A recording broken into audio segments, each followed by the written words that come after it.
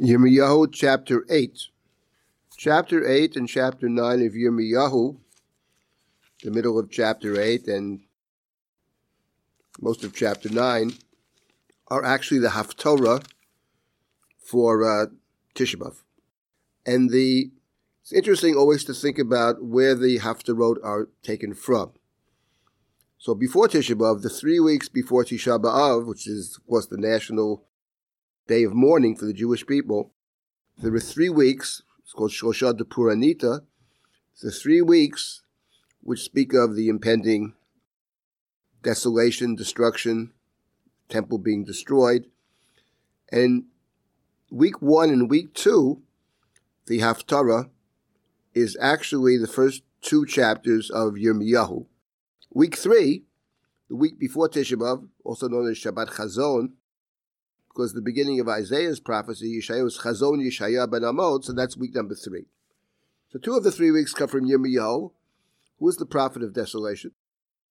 And it's actually interesting that the first 2 weeks from Yirmiyahu, and the week before Tisha B'Av is from Yeshayahu, and I think the reason that the Haftorah the week before Tisha B'Av is from Yeshayahu, Yirmiyahu would appear to be a better choice, is that unlike the first 2 weeks, that the Haftarah has nothing to do with the Torah reading.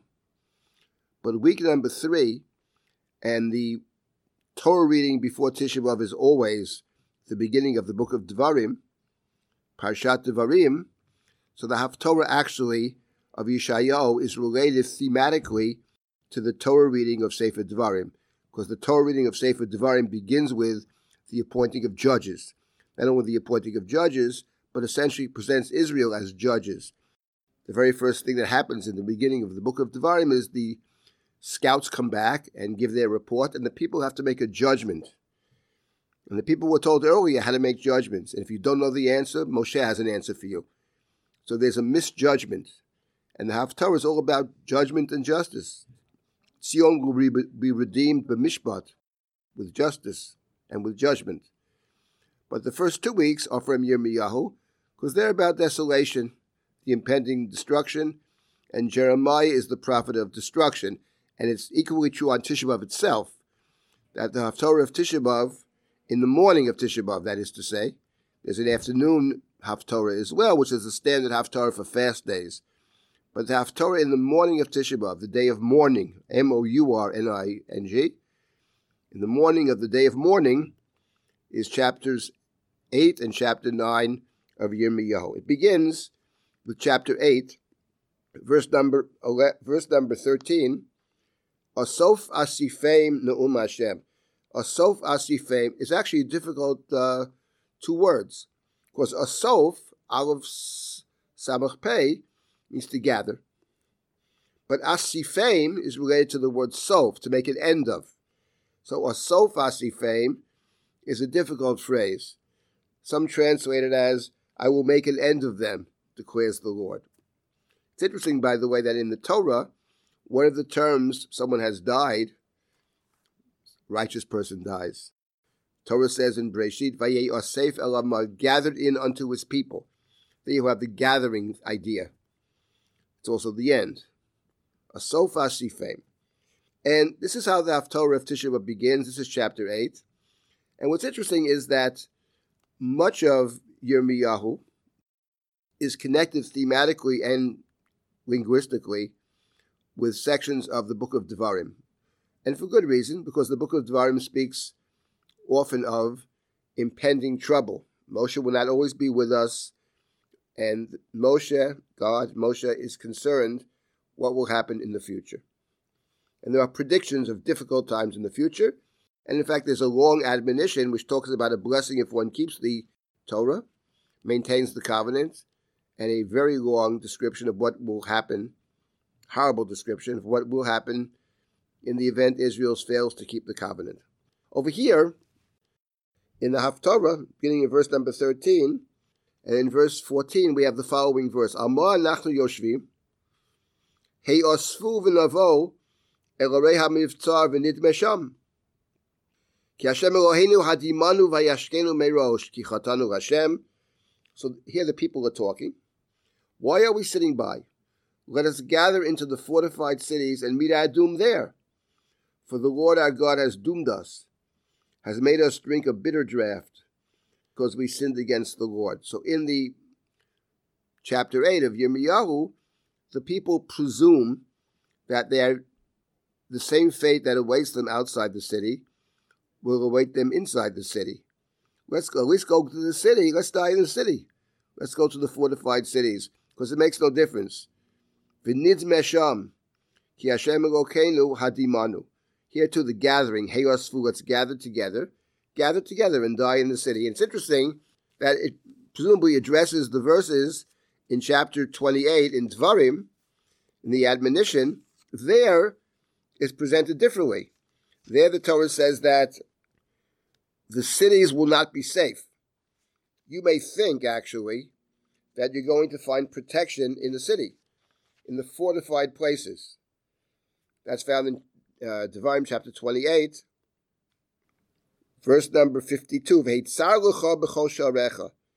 The enemy will besiege you, tsar from narrow, will besiege you in all of your gates. Until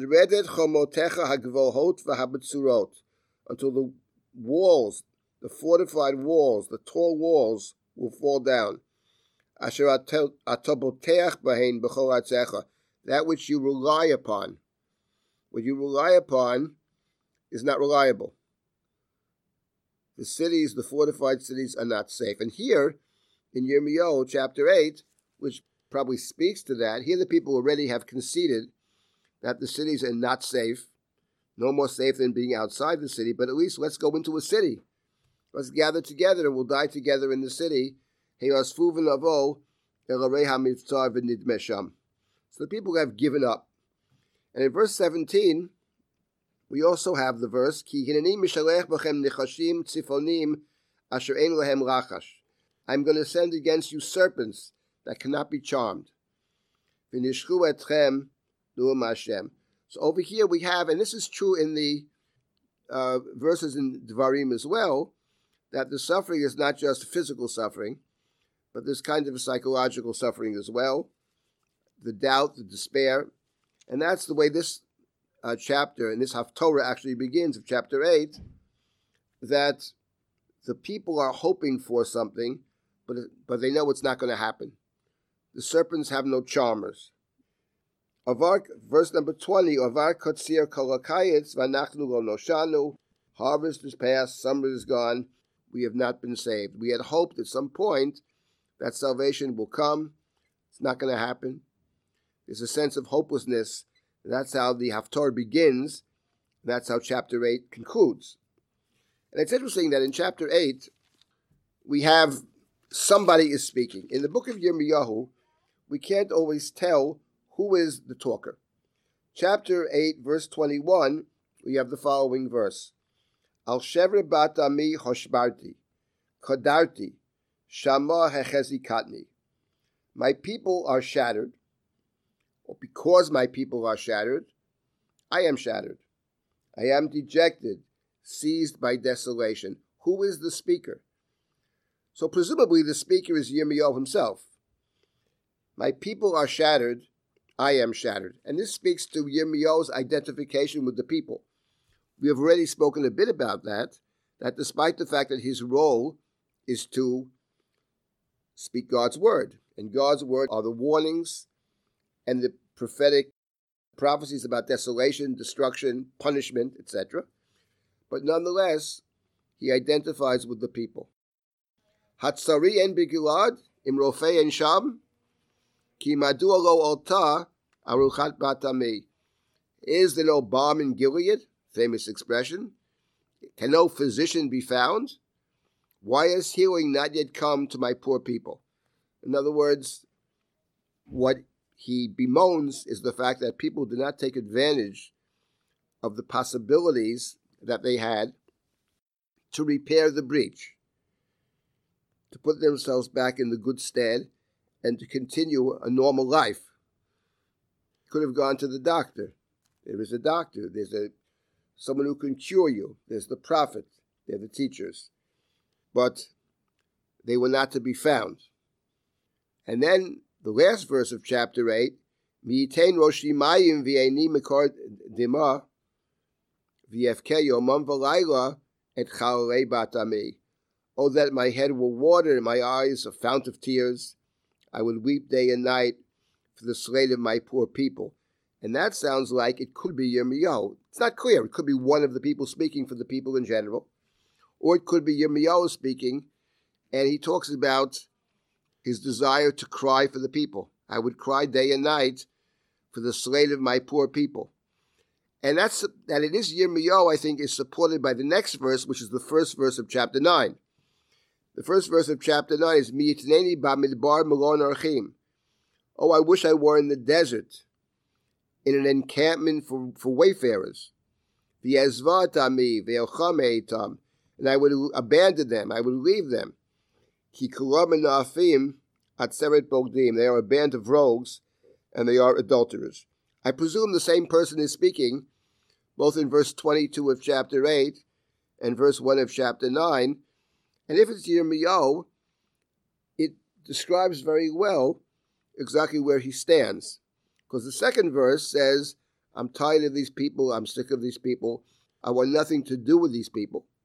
I wish I could go into the desert and separate myself from these people. Of course, he can't do that, because his mission is to always be with the people and to speak to them. But in the previous verse, Mi'itein roshi mayim v'eini mekor dima, I would cry for day and night for the slain of Bat Ami, for my people. At the end of the day, despite his desire perhaps on occasion to leave, to go into the desert, to separate, he actually can separate. Because at the end of the day, he fully identifies with the suffering people, despite their mistakes, despite their sinfulness.